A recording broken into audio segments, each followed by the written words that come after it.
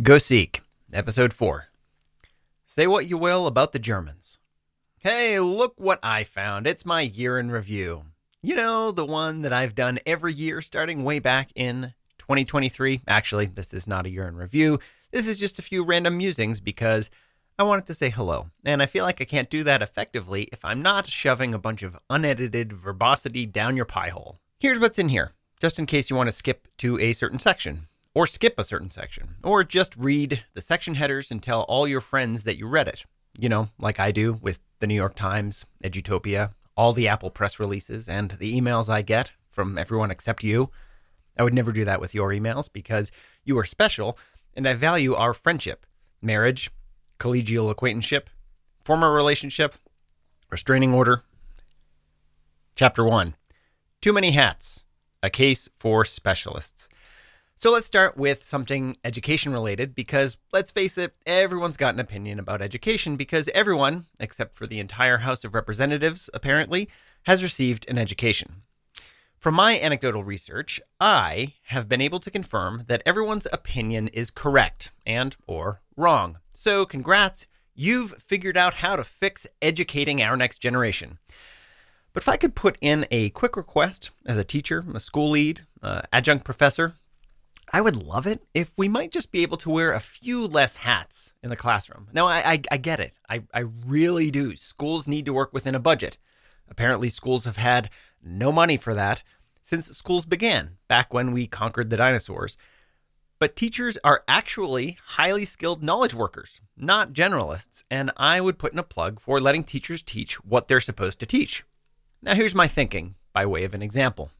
Earlier this academic year, I was teaching a 6-week unit on body systems.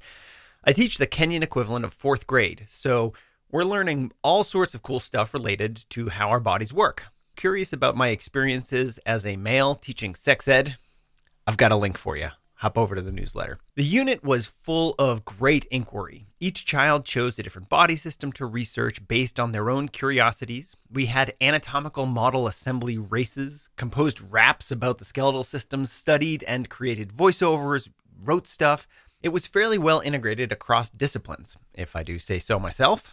But one thing you might want to know about the school that I teach in is that there's no art teacher because we have no money for that. So it's left to the classroom teachers to teach art, which approximately 0 of us are qualified to do. And since that's the case, we all just sort of do art. There isn't really much teaching involved on our parts. My first integrated lesson in art was, I thought, kind of okay. Bringing endorsement, I know. We created a silhouette of one of the most important body parts, the most important parts of the body system that we were studying, and then sifted through magazines, which are surprisingly hard to come by in Kenya, to find images related to that body system, and then we created a collage. Now, the next integrated lesson was drawing, and, well, I don't have much to say about it, except that if you run a school, and you expect art to be part of your curriculum, for all that is good and holy, please hire an art teacher. Make money available for that, because actually that's your job. This is what students are capable of producing when you do art while teaching a body systems unit. Now, if you're listening to this, you're going to have to navigate over to the newsletter to see the glorious illustration that one of my students produced. The caption reads, "Anatomical inaccuracies aside, it would appear that this person sat on a duck, but the bill is still sticking out of the anus, or possibly the anus is distended. Who's to say, really? I have the beholder," and all that. Chapter 2. The Germans get it. My goodness, do I miss efficiency. I miss it so bad. I feel like crying multiple times a week as I'm mourning the hours lost, just sitting here waiting for things to happen and or people to show up when they say they would. You know, the whole integrity, keeping your word thing. My waiting on tag identifier in my task list is embarrassingly long. And the older I get, the more I start to realize what does and doesn't matter in my life. And simply, I value my time and I respect the time of others. That's rule number 1 for me. I don't have as many flexible hours in my day as I would like because teaching, that's how the kids do it, right? They say because and then put the thing without the of in there. I think that's how they do it. Though I'm told that apparently I have the same number of hours per day that both Abraham Lincoln and Helen Keller had, but I think if we're being honest with ourselves, we all know that the jury is still out on science. What time I do have, I want to use with intention and purpose, even if that is intentionally creating a space for my brain to wander and have an argument with itself. For all the struggles I go through being a dad and a husband, I treasure that together time that we have, and I expect the boundaries that I put up around it to be respected by both me and by others. I found that here in Kenya, there is a relationship with time that for those of us that make it a priority to respect other people and their lives and relationships outside of the ones that are immediately in front of us at the present moment, creates an unfathomable amount of friction. Now, I'm the type of person who is on time. I'm the type of person who you can rely on to keep his word. I'm on time because I value other people and their lives and their responsibilities. And I know that I am just a small part of their bigger picture. And unfortunately, that's not the cultural norm here. And it is so incredibly difficult for me to cope with. It breaks my heart a little bit because it makes me want to just continue working and participating in environments where people consider how their actions impact others. Other people are relying on me to be on time, so I will make that a priority and get up a few minutes earlier. I wish for that every day here, sadly. Now, we had the glorious opportunity to travel to Germany over our winter break. And though it's not really winter here, so I'm not sure why we call it that. Actually, you know what? I'm not sure if we do call it that. Anyways, I never wanted to leave. You have stolen my heart. Or, as the Germans say, Ausschwein kann Farsenzettel. Now, say what you will about the Germans, but I was in heaven. A restaurant said it was going to open at 9 a.m., and it actually opened at 9 a.m. Not 9-ish, which here translates to around 10:15, but actually at the time that was posted. People drove safely and efficiently and worried about other people on the road, not just themselves and where they were going.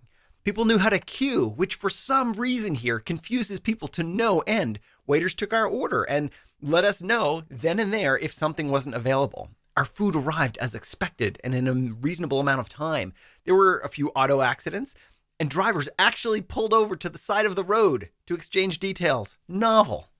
Systems were in place and systems that were respected, and it was pure magic, and I can't believe I am even writing this right now. These are the most mundane observations of what I had been used to when I was living in America, but I find them missing here and usurping the bandwidth that I'd rather be using for something more productive or helpful. There's now a picture of my son participating in a photography exercise, and the caption reads, "My young budding photographer son really nailing it with cultural, commercial commentary on the social holiday seasons here in Germany."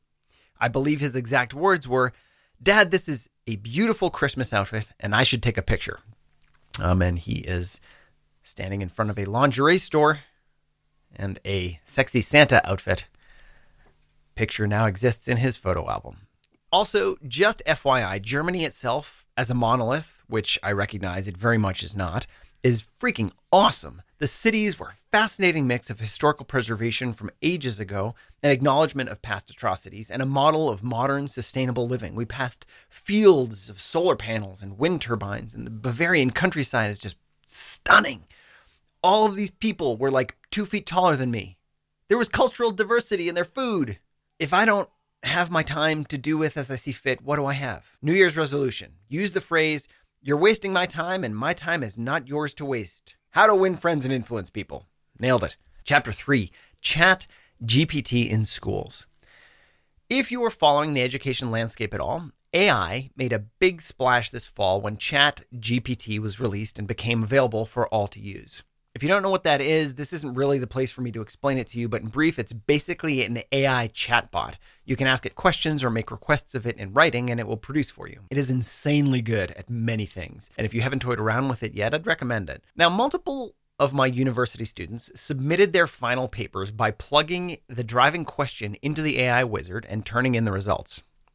And here's what AI hasn't seemed to figure out yet. How to build an author study based on selected children's picture book authors whose work spans a minimum of a decade and a half, utilizing at least 4 examples of their work as pillars for analysis. Now, I will say that the essays were fascinating to read and rather unfortunate to grade. Just out of my own morbid curiosity, I cut and pasted a few of these papers back into the AI robot that had written them and told it to grade itself according to the criteria that I had set forth in the rubric for the students. It was even more harsh than I was while marking up.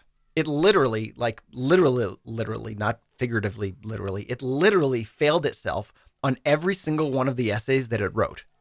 And I'm not quite sure how to square that one. There are a lot of conversations around this technology in schools right now, and it's so new. Some districts are embracing it, some are banning it. And honestly, I haven't been with it long enough to have formulated a strong opinion yet. But I hear this is the same argument that we had when calculators for math were brought up and cell phones and the internet for history were brought up. I hear that side of things loud and clear. And I also hear we need to know how to write. It's the fundamental skill for communicating in our modern age argument. I hear both of those sides really clearly. And maybe I'm a bit of both. I don't know. I love technology and I love embracing it. And I also adore teaching writing and am mostly aghast at the quality of writing that's coming out of many of the students these days.